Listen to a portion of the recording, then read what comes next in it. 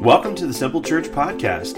We'd like to thank you for taking a few moments out of your day to listen to what God is doing here in Reynoldsburg, Ohio. We hope today's message will be encouraging and uplifting to you. To learn more about Simple Church, or maybe you'd like to be our guest for a service, please visit our website at www.simplechurchohio.com. There you'll find more information about us, location, service times, and even online giving opportunities. And now, here's today's message. Called Life, Money, Hope. And the reason we do this is because I realize that many of us have lost hope in those two areas of your life. In life and in our money, we feel hopeless. In fact, I'd like to say this about Christians. I don't think that Christians have a generosity problem. I think once you've received God's grace, you're so excited about that, you're ready to give and to freely give of all that you have because of how much God has freely given to you. I don't think we have a generosity problem. I think we have a strapped problem.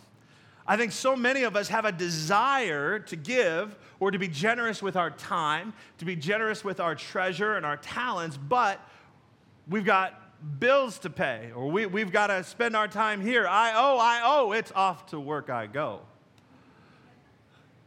I'll let that sink in for a minute.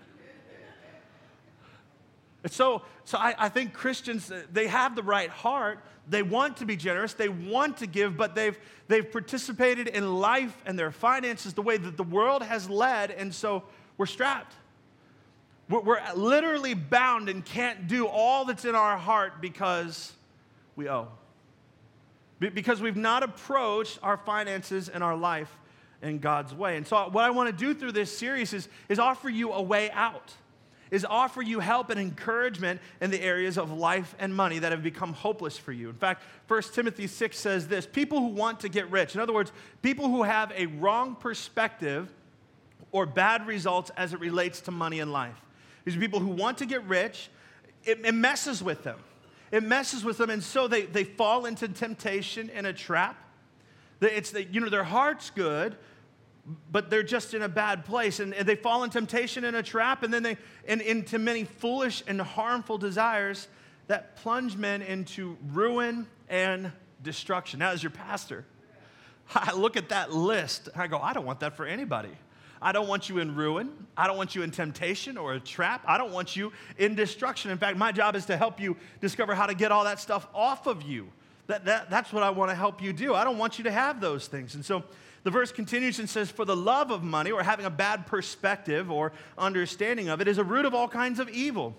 Some people eager for money, in other words, their whole life is focused on it. It's all they think about. It's what they're pointed towards, getting more.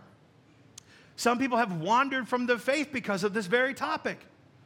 Because of their misunderstanding of money, they've wandered from faith in Christ and have pierced themselves with many griefs. People end up walking away from God because of this very topic. In fact, they're pierced. They feel pierced in this life, and many of you feel that way. It's either because somebody did something to you, or because you've done something to yourself. Amen? Anybody know what I'm talking about? We do things to ourselves, right? We get ourselves in messes. We get ourselves in situations. And sometimes it's just life. It's our circumstances. But we feel pierced with many griefs. And so this series will be a way out. A way to encourage you and give you practical help in the areas of life and money. And so check out this verse, because it really kind of sets us up for proper posturing for this entire series. This was Jesus talking. He said, for where your treasure is, there your heart will be also. Now, we hear this quoted by pastors and people all the time that say, where your heart is, that's where your treasure will be also, right? But look at that verse. That's not what it says. It's not that where your heart is, your treasure follows. No, it says where your treasure is. In other words, what you're pointed towards, what you think about, what you obsess over, that's where your heart goes. That's why when you begin a dating relationship with somebody, let me kind of just break it down for you. You didn't love that person when you first started dating them, did you? But you made choice after choice after choice. You began to spend time with them. You began to spend your treasure on and invest, and then what happened? Your heart followed. This is what happens in every area of your life. Where you point yourself or aim yourself is important. And Jesus is saying, if you love me, you'll obey me. If you love me, you'll get your desires in line with my desires.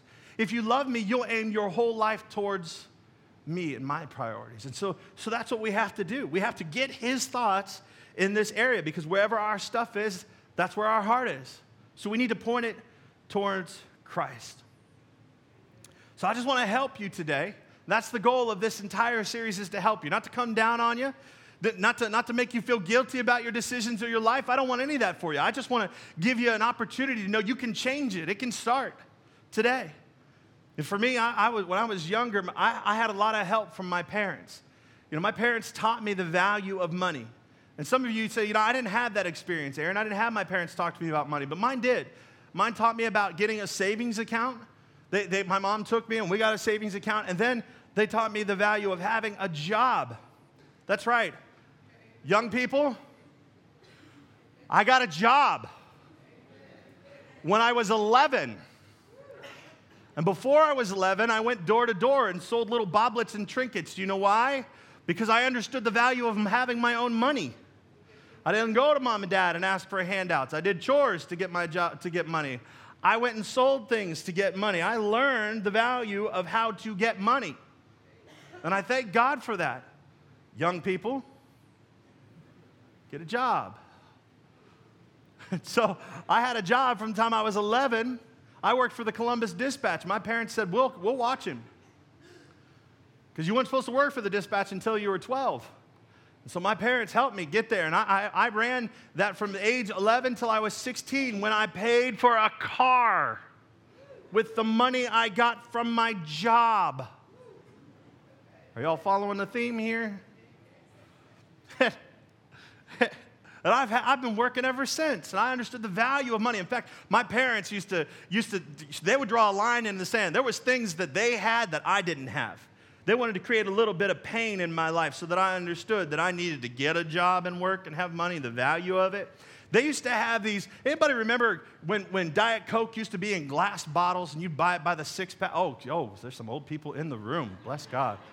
That's all right, I'm right there with you. But my mom and dad used to buy the glass bottles of Diet Coke, and here's what they did. I don't even know where this trend came from, but they would take honey roasted peanuts and they would put them down inside the glass. Oh, you know what I'm talking about. Look, I'm getting head shaking. Everybody, where did this come from? I don't even know. But man, it was like manna from heaven. Bless the Lord, it was good. And when you take a drink of that Diet Coke, a few of those peanuts would wash in your mouth, and you're chewing the Diet Coke and eating a honey roasted peanut at the same time. Or drinking the Diet Coke and chewing that. Oh, man, bless God. Now, I wasn't allowed to have any of that. My parents said, you want this, you need to go get a job, and you need to go buy it yourself. That's what they did. That's right. Some of you are looking for my parents. Where are they? Where are their parents? Where are his parents?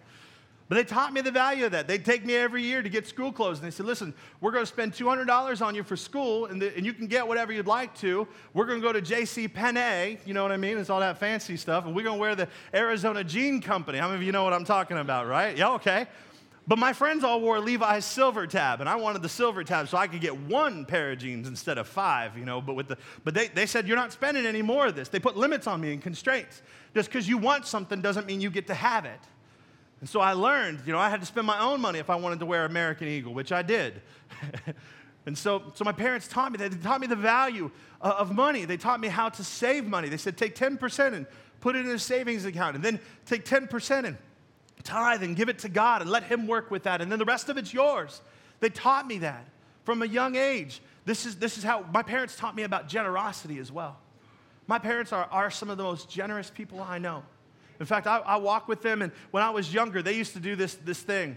They knew somebody didn't have any groceries. You know what my parents would do? They were the original ding-dong ditch. You know what I'm saying? You do that as a prank as a kid. You ring somebody's doorbell and you run. My parents would ring somebody's doorbell and run but leave groceries, right? And so they had us do that. They'd roll up on someone's house and they'd say, Aaron, get up out of the car and take the groceries over, and you're going to run up to that house, because we didn't want to pull in front of the house. We didn't want them to see us. My parents believed that Bible when it says that don't let your right hand know what your left hand is doing, because if you do, there's a reward if somebody sees you doing it, but if nobody sees you doing it, your Father who sees in secret will reward you. And they said, we want that reward, not what somebody can give us, right? Amen? Come on, somebody, we believe in the Bible.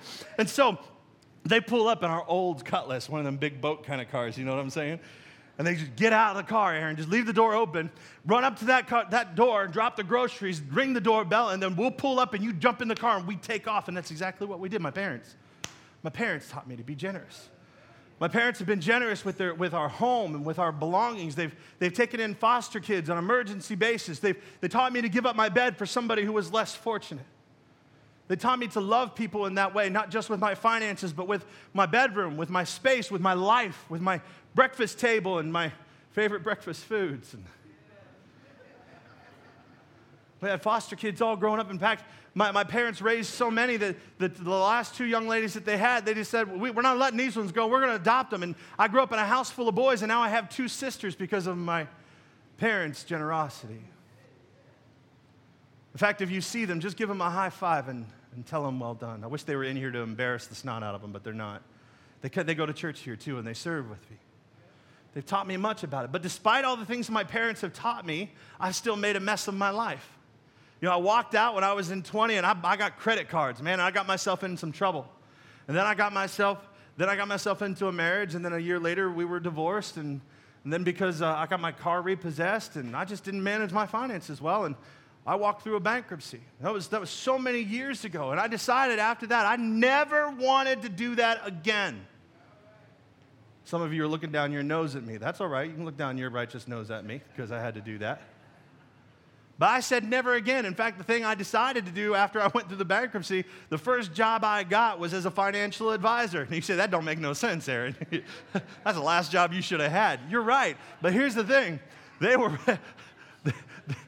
willing to teach you. They spent months investing in you, educating you, teaching you how to handle money so that you could advise other people. And since they were willing to teach, I was willing to learn. And so I sat down and I learned as much as I could, and I built a financial plan because never again would I go that way. Never again. And I pulled myself up out of that place. And I said, God, I'm never going to go here. In fact, if I find people that are going there, I'll sit with them and I'll help them get out. Because I didn't ever want to go there today. And many of you find yourself there. You're in that place. You're pierced with many griefs. You're where I was right now. And you're like, man, how do I get there? It just takes baby steps. There's simple things you can do. In fact, if I were to sit down with you, or a financial assistant or advisor would sit down with you, there's a few numbers that they would give you. And many of you say, well, I don't like numbers. But here's the thing. If you don't know what the numbers are, like where you're at right now, you're never going to know when you arrive there. You've got to know numbers. And so here's a few numbers that they'll give you. I'll run through them quickly. I'm going to help you with them. There's 5 numbers they'll give you. The first number is your earning, your income. Because if you don't have any money coming in, there's really nothing to manage and there's nothing to talk about. End of story. Conversation's over. Go get a job and then we'll come back and talk again, right? I mean, that's just the way it goes. So young people, hear me. Quit playing video games and surfing social media until you're 25 years old. You are capable of getting a job now. It's funny, I had a conversation with one of my sons. They're 15. And I'm like, you guys need to go get a job. The other day, I actually did this. I didn't tell this first service. I don't know why I'm telling it now, but it's free for you anyway. Here you go. The other day, I was leaving the house, and I was like, hey, you guys want to go with me and go do this thing? And they said, nah, we're going to hang out and play video games. I said, no, you're not. I'm taking the router with me. And I put it up underneath my arm, and I walked out that door. And they said, Dad, are you serious? But we'll miss the Wi-Fi. I said, you know when you won't miss it? When you get a job. Go get a job, bless God. And they sat there and watched me in disbelief, expecting me to come through the door. They were sitting at the front door like a puppy dog waiting on me. Got the router? Hours later. In my mind, I think they waited there the whole time, you know. That wasn't in my notes. That was for free. But I digress. You got to have a job. You got to have income. You got to do it so that you can raise money to create margin and do things in your life, all right? So earning's a big deal and a place to start with the numbers. The second thing you've got to do, or the second numbers, is spending. You got to get your arms around how much you're spending. You need to understand it, and you need to understand that most people spend their lives looking in the rearview mirror about where their money has gone. They can see it at the end of the month, and they also know that they ain't got no more money to get where they need to go by the end of the month, right? But if you do a budget, you tell your money where it's going to go. This is proactive instead of reactive. Most people don't do that. If you don't know how to do that, you need to get into the financial freedom grow group that we've got going on. Now, this one's full this season, but there'll be another one open up in February. You need to make a plan to be there so that you can understand. We'll spend 13 weeks talking to you about how to do that, how to make a plan and do that. We'll teach you. Come be a part of it, okay? The third number is savings. Proverbs 21:20 says this, the wise man saves for the future, but the foolish man spends whatever he gets. And the Bible says it's important to save. It says it's important to save money, but you're not to spend all that you have. You need to hold some back. You need to hold some back for a rainy day. You say, my God, Pastor, be more positive. I am. I'm being positive. There's going to be a rainy day. You're going to need it. You're going to need some money set aside for when life happens, because it will. In fact, the reason you need to do this and not spend all you have is clear here. Look, do you know that the average American spends 136% of their paycheck? Hello? That's more than they actually make. Every week, we're spending 136% of our paycheck, so we have to learn how to save. And they tell you that if you're going to do this, you take baby steps towards it, right? You save up $1,000, then you go work on your debt, and once you've got your debt managed, you come back and you try to save up 3 months of your expenses. That 3 to 6 months, it's simple. It's baby steps, and it just takes some time to do it. It's important that you do it. And then the fourth number that anybody will give you is investing. And this is where you're not working for your money anymore. This is where your money's working for you. It's important that you understand that's a flip. It's a good place to be. And what you need to know about investing and what they'll tell you is that you need to do it now. That you don't need to wait until later to invest. You need to do it now because time is your friend. You think, well, when I have more money later, then I'll invest. But time is your friend now. It's not about the more now. It's about doing it now. Because here's some numbers for you. Ready? The average car payment in America is $484. If instead of getting the new fancy car, you drove the same car you've been driving, and you took that $484 and invested it. From age 25 to 65, do you know how much that money becomes worth? $5 million. Time is your friend, not the actual dollar amount. And so you need to do it now. That's what they'll tell you, and they're right. So do you want a new car, or do you want $5 million? The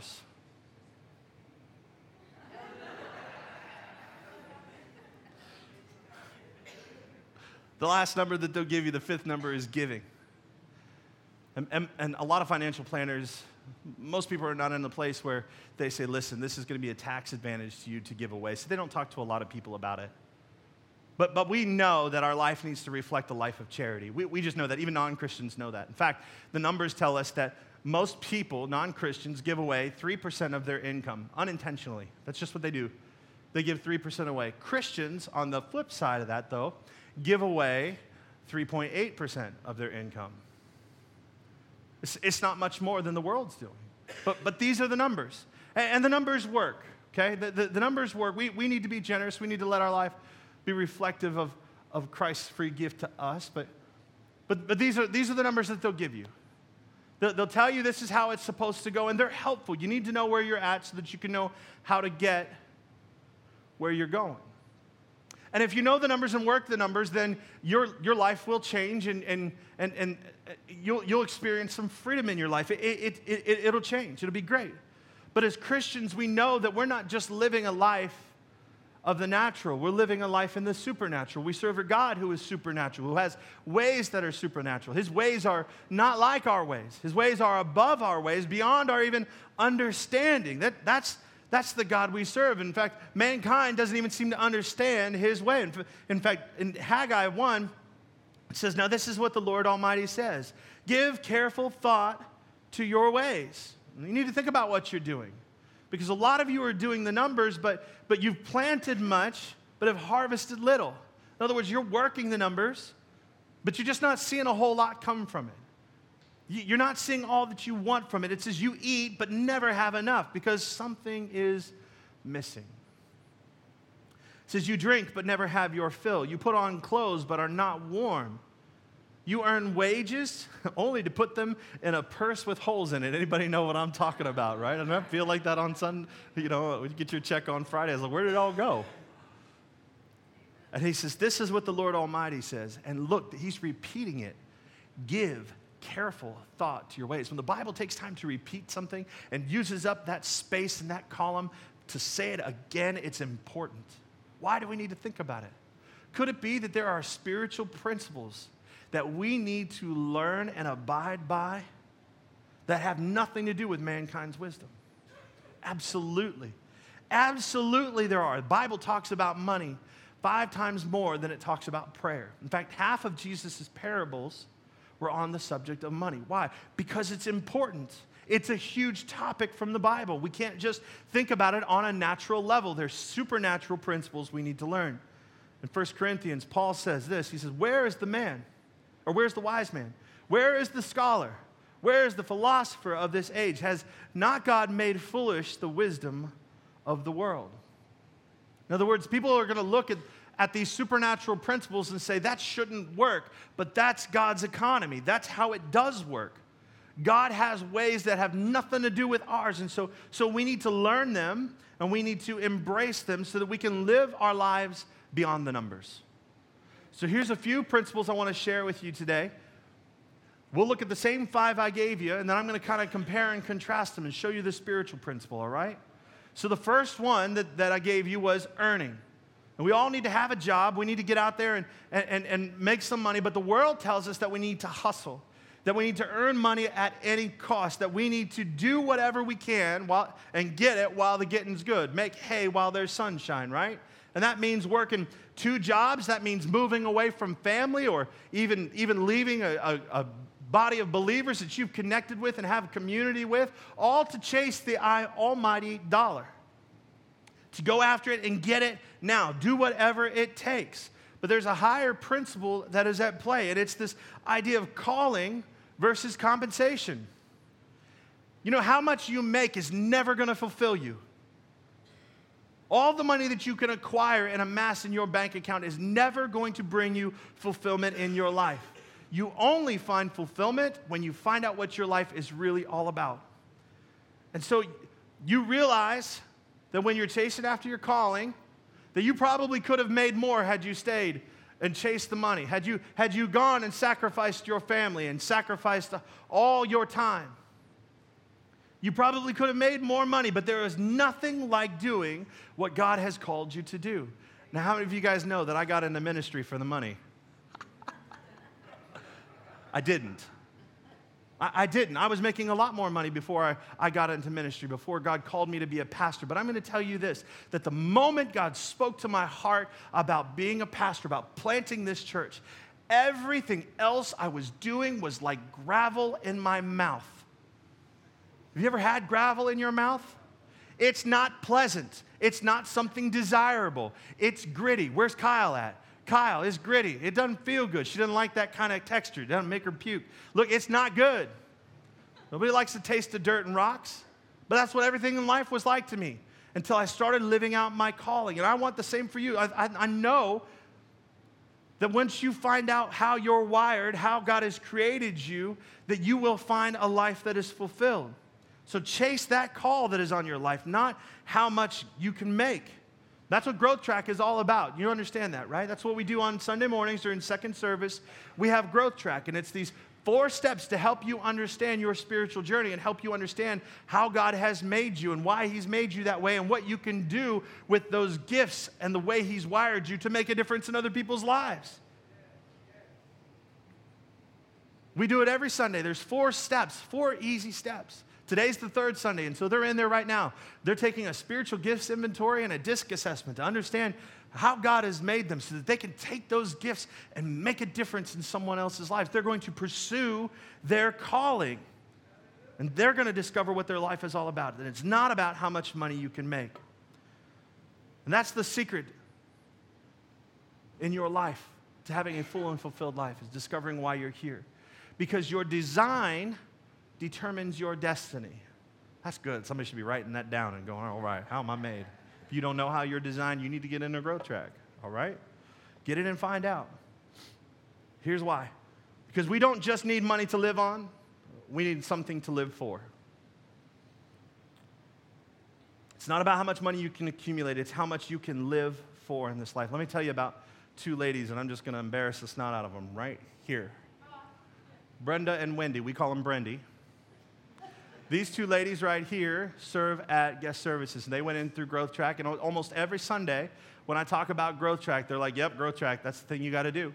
Why? Because you find out how you're made, right? You find out how God's gifted you. You find out where you belong in the body of Christ. And when you fit that mold, it's not like work. It's like, I'm doing this because this is how God made me.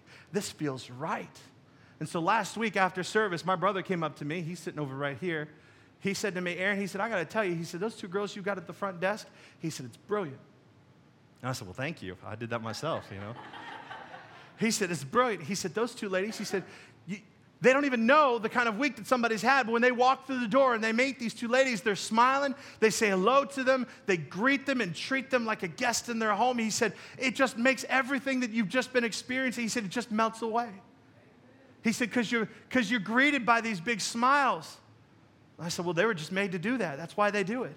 That's how God's made them. That's how God's wired them. They do that. And then I found out, and then I heard another story about them.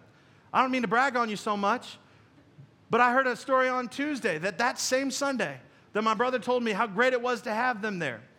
They saw Miss Sylvia. Is it okay if I tell this, Miss Sylvia? Miss Sylvia wasn't feeling too good after first service. And she's on her way out to her car, and she's not feeling well. And these two ladies didn't have to ask for permission. They didn't look for someone to tell them to do it. They just moved in it because it was their gifting and their calling. They said, Miss Sylvia, we're going to drive you home so that you get home safe. And then one of them got in another car and followed them home and then brought the other one back so that they could be back here second service to serve all of you and love you. Now, come on, somebody. That's worth celebrating. And why are they doing that? Because that's how they're wired. Feels good. Yeah, it does. It feels fulfilled, right? And I want you all to know that. I'm not saying this because I need positions filled. I need you fulfilled. I need you to know how God has made you. I need you to operate in your calling and your giftings. You'll understand what life is all about. It's the difference. Don't chase after money. Chase after your calling. The happiest people in the world I know are those that are serving other people using their gifts and their talents to do so. Paul said it this way. He said, however, I consider my life worth nothing to me if only I may finish the race and complete the task the Lord Jesus has given me, the task of testifying to the gospel of God's grace. He said, my life is forfeit if I don't get to do what God's called me to do. If I don't get to do what he's made me to do. So pursue your calling over compensation. Don't trade fulfillment and your calling for something as common as money. Second thing that the financial advisors will tell you is the spending. And there's a spiritual principle here. Yes, get a budget. Yes, get your arms around your spending and create margin in your life. All that's good. But the higher principle here is contentment versus consumerism. We want it all right now, right? Many of us understand stepping out into life.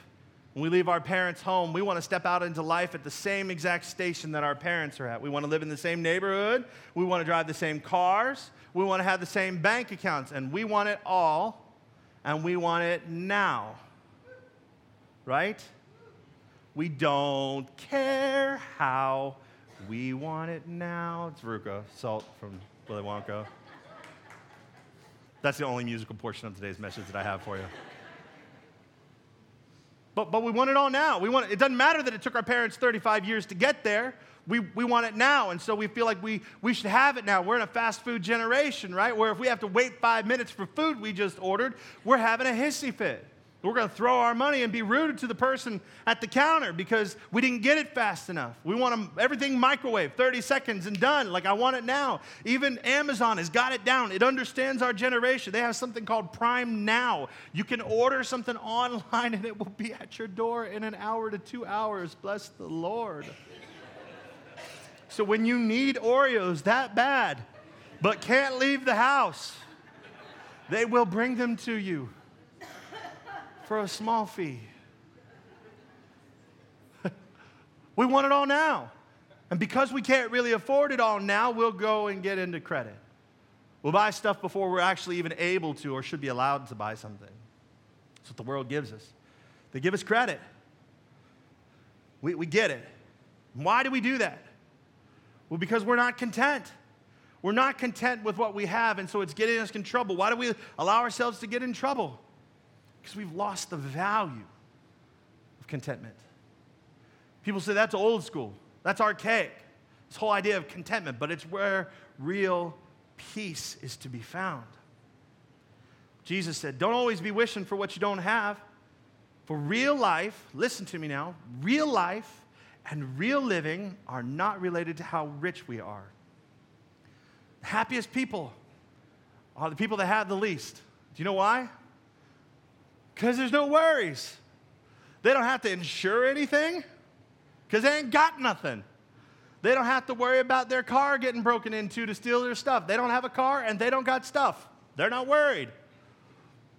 They don't stress. They don't own things that own them, that preoccupy their thoughts. They don't stress about it. Go on a mission trip if you don't believe me. Go to Honduras with us next year. Make your plans now. Meet some people that have absolutely nothing, yet they're so happy. And when you give them something, they give it away to everybody else. They're just happy. They're content. It's this biblical principle. They got this value of contentment. Paul said this. He said, I know what it is to be in need, and I know what it is to have plenty. How many of y'all like having plenty, right? I like having plenty. He said, I've learned the secret of being content. He'd gone through enough situations. He'd been on the ups and downs, the highs and lows. He'd been all over the place. And he understood from that the secret of contentment. He said, in any and every situation, whether well-fed or hungry, whether living in plenty or want, he had contentment. Why? Because he learned one thing, that there was one secret to being content, and that was to look around your life and realize you're already blessed. You're blessed. Even the people I meet in Honduras, they look around their life, they're blessed. They don't have as much as I do. They're blessed. I'm not bragging. I'm just saying the difference. They're blessed. They realize that if God does nothing else for them ever again, he's already done enough. They're blessed. They're blessed. So you may not have everything, but you're better off than most people. So let me say it to you this way. Contentment is not the fulfillment of what you want, but the realization of what you already have. That's good stuff. I'm preaching today. Some of y'all just making you a skosh uncomfortable, and that's all right. Simple way for you to find contentment is look around your world. When I get up in the morning and I'm spending time with God in prayer, I don't have to look far to tell him what I'm thankful for. I just look at my bed. I can just start right there. Like, hey, God, thank you I ain't sleeping on a rubber mat like they do in El Salvador, because I've slept on those things. That is not comfortable. I want to thank you, Lord, for one word, pillow top. Thank you for my mattress. Thank you for my master bedroom and my master bath that I don't have to share with my children, bless God. I'm not bragging, I'm saying I'm just looking around my world. Couldn't you just look around your world for a moment and see what you're thankful for? Look around your room. Look around this room. See how blessed you are. You don't need another thing from God. You're blessed. And as you begin walking around your life in your mind or physically doing it, you begin to realize how blessed you are. You begin to develop an attitude of gratitude, and all of a sudden, those pains of not having what it is you want begin to dissipate and disappear. You find contentment begins to overwhelm you because I have enough. I have more than enough. God has blessed me. And so let me do this. Can I pastor you for just a second? Because I can see something on the horizon. Is that we're getting ready to enter into one of the craziest holiday seasons of the year, where businesses have structured their worlds to bait you into spending all your money. They've structured their sales and their advertisements. They've even structured like the layout of their facility to make you buy things. Anybody ever been to IKEA? Good Lord, that's a maze. I don't even know how to get out of IKEA. You have to walk the whole thing. Seriously, you get in there and it is just a big maze. There is no getting out until you get to the end and you have seen it all. These places want you to spend more than you're prepared to spend. They want to be the ones to dictate how much you're going to spend. And let me tell you something, if you walk into Christmas this year trying to top last year's, then you'll spend more than you're ready to spend. I want to challenge you to go into Christmas knowing exactly how much you're going to spend and not a penny more. Doesn't matter how good the sales are. See, my wife and I do that at the beginning of the year. We've decided how much we're going to spend, and we save all year long for it. And when that money's gone at Christmas, it's gone. Ain't nobody crying about that. Say, well, there'll be next year. Guess we didn't really need that. We draw the boundaries instead of letting the world draw the boundaries for us. Because if you let the world draw the boundaries for you, they'll take everything you've got and more. They'll take it all. They don't care that you get snagged in a trap. They don't care that you get bound and can't do anything except go to work. They don't care. So be wise. Develop an attitude of gratitude. Be content. Realize you're blessed and let contentment overwhelm you. Third principle is saving, of course. It's a good biblical principle because there's going to be a rainy day. There's only one danger to saving money, and is that because it's all good, it's good to do, but there's the one danger, the one thing you need to be aware of is don't allow money or the amount of money that you save to become your security. Don't think you can rely on it being there. One of the biggest lies is this word financial security. It doesn't exist. It doesn't matter all the ways that you hem yourself in from all the eventual possibilities. Financial security doesn't exist. So we have to lean on God and not ourselves. We need to be God-dependent versus independent. You can save, but don't ever think you're financially secure. Be dependent on God for your security alone. Here's a verse that says it beautifully. Proverbs 18 says, the wealth of the rich is their fortified city. They imagine it, a wall too high to scale. In other words, they think all the money that they got puts up walls around them and keeps them safe from everything that's going to happen, and it just doesn't. It's a figment of their imagination. It's just not true. Financial security does not exist. Money comes and money goes. That's just the truth. You can't find your security and independence in it. We need God on our side and live a life of trust with Him. That's why people that are poor are the most generous. Because they already know that the money, the little bit that they've got, ain't going to save them. So they can just be generous with it. You can give anybody on these mission trips, you can give them anything you want to. You'll get down there and you'll meet them. And you want to just bless them. You want to give them every dollar in your pocket. It won't make a difference. You know what they're going to do? They're not going to use it to turn their lives around. They're going to take it and go find 10 people that are in the same situation as them, and they're going to split it up amongst themselves and be a blessing to people. Isn't that something? The people with the lowest amount of money are the most generous people. The highest amount of giving is among them. Why? Because they trust in God. So let's make sure that we save, but let's keep our hearts in check. Let's look to God for our peace and our security and place our hope in Him alone. There's a prayer that I often pray. I'd love to share it with you. It's from Proverbs 30. It says, give me neither poverty nor riches, but give me only my daily bread. Does anybody recognize this phrase? It's from the prayer Jesus taught His disciples. Give us this day our daily bread. He says, the reason for that is because otherwise I may have too much and disown you and say, who is the Lord? In other words, I'll get so much stuff that I'll say, I don't need God. Who is He? I did all this. This is me. He said, I may become poor and steal and so dishonor the name of God. So let me say it to you this way. I will not trust in riches, but in Him who richly provides. That needs to become our mantra. I'm not going to trust in this. I'm going to trust in God who richly provides. We need to be God-dependent, not independent. And then when it comes to investing, this is the fourth thing. Investing's fun. You should do it. I have a lot of fun investing. I invested in penny stocks just for a goof. It's good times. Watch the money of the stock market go up and down and checking all that stuff. Buy now, sell now. That's fun. I like it.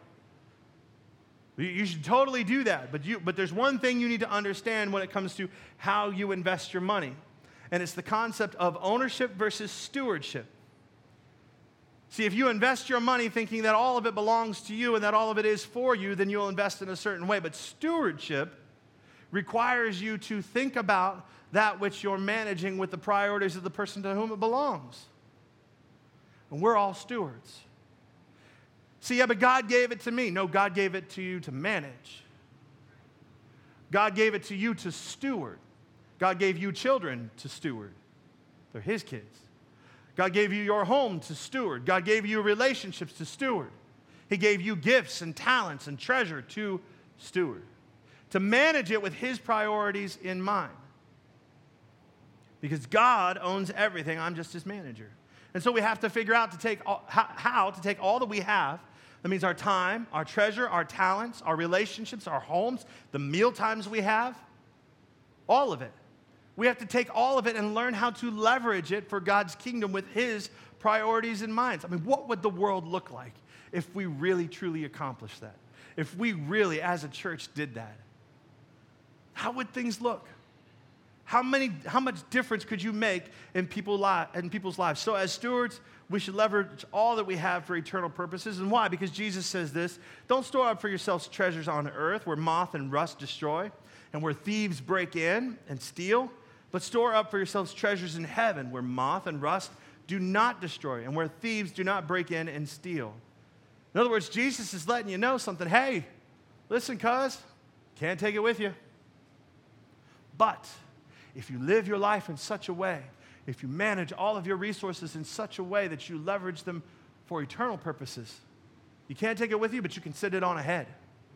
You can impact and love people in such a way that you make a difference in their lives and they turn their hearts and lives towards God. That's an eternal difference you can make in somebody's life today by managing your stuff well. There's a simple parable that Jesus told. He said, the kingdom of heaven is like treasure hidden in a field. And when a man found it, he hid it again, and then in his joy went and sold all he had and bought that field. In other words, once you figure out what really matters, God's priorities, and you work to make every part of your life move towards what matters most. The last area, of course, of the numbers is giving. And like I said, most financial advisors are not going to tell you to do this. But it's important that you do it. But there's a greater principle to share with you, and it's generosity versus misery. See, if you don't give a penny and you hold all of it and believe everything that you get is for yourself, this makes you a miser. And misers are in misery. The happiest people in this life are those that are generous with what they have. Jesus said this about generosity. He said, hey, it's fun. It's fun to give. In fact, he said it's blessed. It's more blessed. That word blessed is happy. It's more blessed. It's more happy. It's fun to give than it is to receive. So what do? Well, we need to learn to show the love of God in practical ways. There's many of you who take those invite cards that are out there at guest services. You take them with you and you keep them in your purse. And when you go and eat someplace, you leave a nice tip and you put one of those there just to let them know God loves them. You go through the line at a fast food place and you pay for somebody behind you and say, give this card to that person behind me. And you just drive off without saying a word. These small acts of kindness, which we encourage and love to hear the stories about. You'll never know what a small act of generosity can make in someone's life. In fact, this week I had an opportunity. I was having coffee with Aaron over here, and I looked through the drive-through window at the coffee place, and I recognized the young woman that was going through the drive-through, and I said, hey, has she paid for her coffee yet? And they said, no. I said, put it on mine. I'll pay for it. And the young girl didn't hear that, so they took her coffee to her, and she tried to pay her money, and they said, no. She said, you can't pay today. This guy's got it. And before I could duck behind the counter, she saw me. And she said, thanks, Aaron, and she drove off. Now, she's a friend of my wife's, and my wife got a text message a little later, and she said, you don't understand the kind of week that I've had. It's been a rough week. She said, and then your husband bought me a cup of coffee today, and it just made my day. It's changed her attitude. Small act of kindness. Now, I'm not telling you that so you pat me on the back. I'm telling you that these are the kind of stories we all ought to be able to share and all ought to have. Moments of generosity. You don't know the value of a simple act of generosity. You never know what people are going through and what it means when you show them that kind of love. When I was in Honduras this past July, my wife and I, we have 3 kids that we sponsor there, and we went and gave them all book bags that were filled with toys. And this one young man, we went to his home, and he lives there with probably 8 other people, and we didn't get to see the whole space, but it wasn't very big.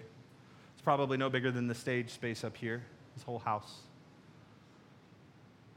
And we sat there with Stephen, and we gave him a bag of these toys, and we watched him open them, and some of them I had to explain to him because I gave him a football, but football means something different there. It's a soccer ball. It's American football, you know. It whistles when you throw it. And when Stephen had opened all of his joys with all of his gifts with joy, he ran into the back room and he came back out. And he said something to the interpreter, and she turned and said, "He has a gift for you." And there's pictures of it. I posted. You can see me. I threw my hands up like this, and I instantly burst into tears because this young man that we support monthly wanted to bless us and give us a gift.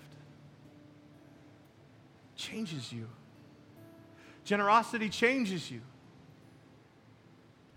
It impacts you in ways that you cannot even begin to understand. And so we need to realize that the value of your life isn't determined by how much you achieve or accumulate, by how much of your life you give away. It's the most important thing. In the Bible, there are a lot of letters written in the New Testament. And oftentimes when you see them and they're written to a person instead of like the church at Galatians or Ephesians, Philippians, when they're written to someone's name like Timothy, these are what we call pastoral letters.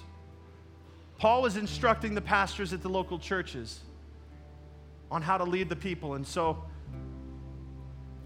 that letter's written to me on how I'm to lead you. And Paul told Timothy this. He said, command them to do good, or in this case, because I'm among so many generous people, just remind you to do good. To be rich in good deeds and to be generous and willing to share. So today, when you leave, be generous with your time. Be generous with your finances. When you go to lunch today, leave a big tip. Even if the waitress didn't earn it.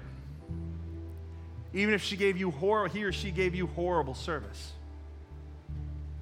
May not be her fault. She may be going through something.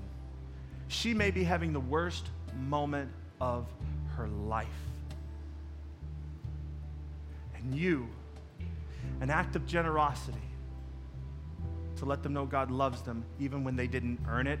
Come on, somebody, there's gospel in there. Whew. You want to say something to somebody? Give it to them when they didn't earn it, when they couldn't earn it, when they lost it. Be a blessing to them.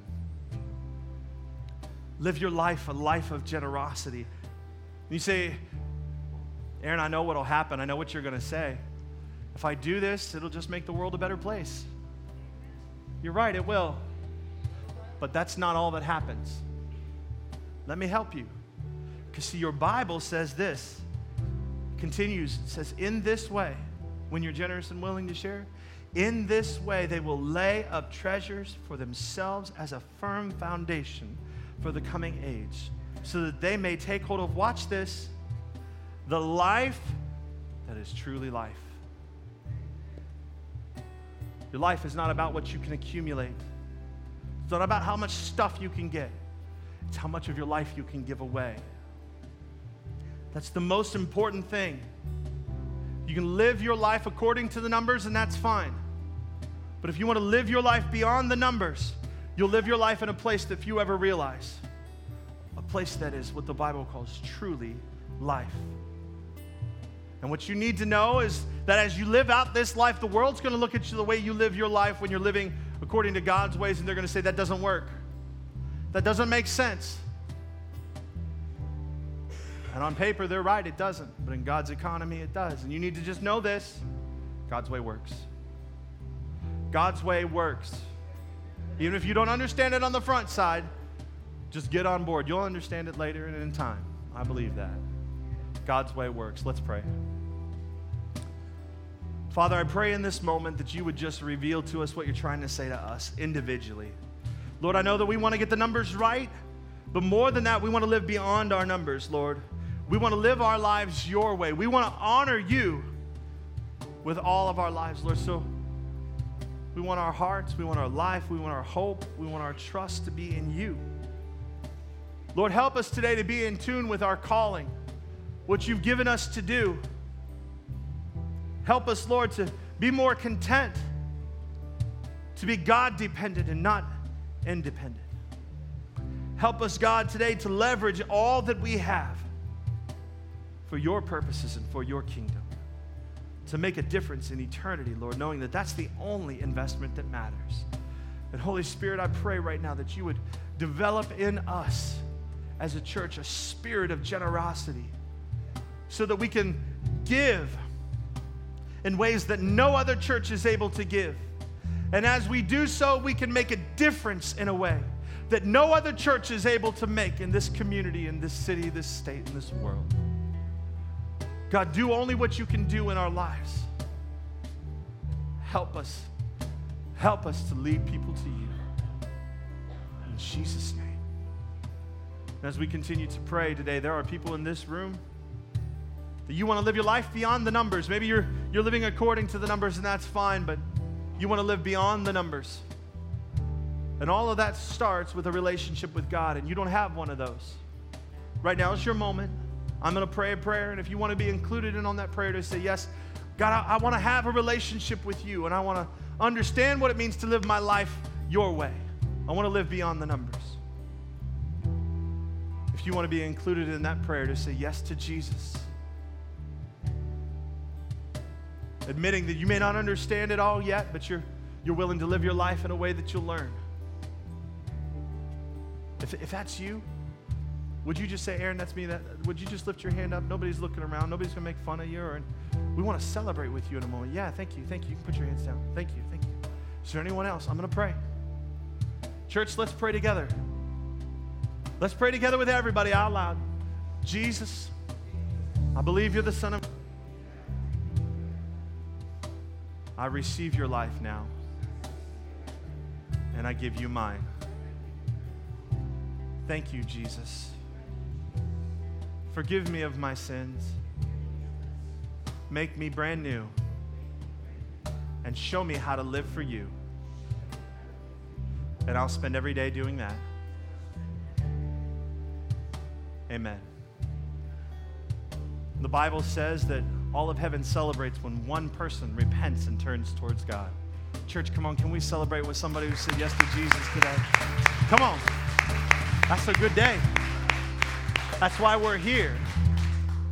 Reach people that are far from God, amen?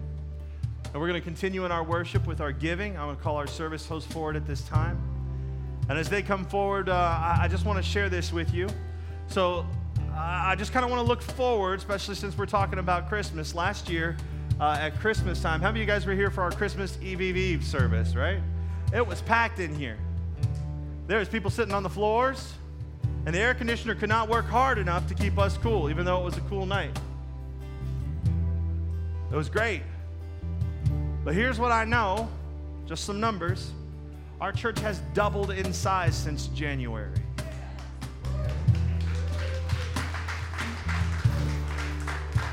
Well, what that means is we're not all going to fit in here for a Christmas Eve service. So our Christmas Eve service will be on December 22nd. That's a Friday night. And because of your generosity and your faithful giving this week, I walked into Reynoldsburg City Schools office and I rented us a 670-seat auditorium. And we're going to fill that place up and be a blessing in this city, see people say yes to Jesus and have an incredible time worshiping Jesus in that auditorium. So thank you. Thank you for your generosity. Let's pray real quick. Lord, thank you so much for what you're doing among us. But God, more than that, what I see you're positioning us for. You're positioning us to make such a difference in this community by reaching more and more people that are far from you. God, help us do that with every dollar that is given, whether here or it's given online or given through the text app or, all the ways that we do. Lord, bless every dollar that comes in. In Jesus' name we pray. Amen.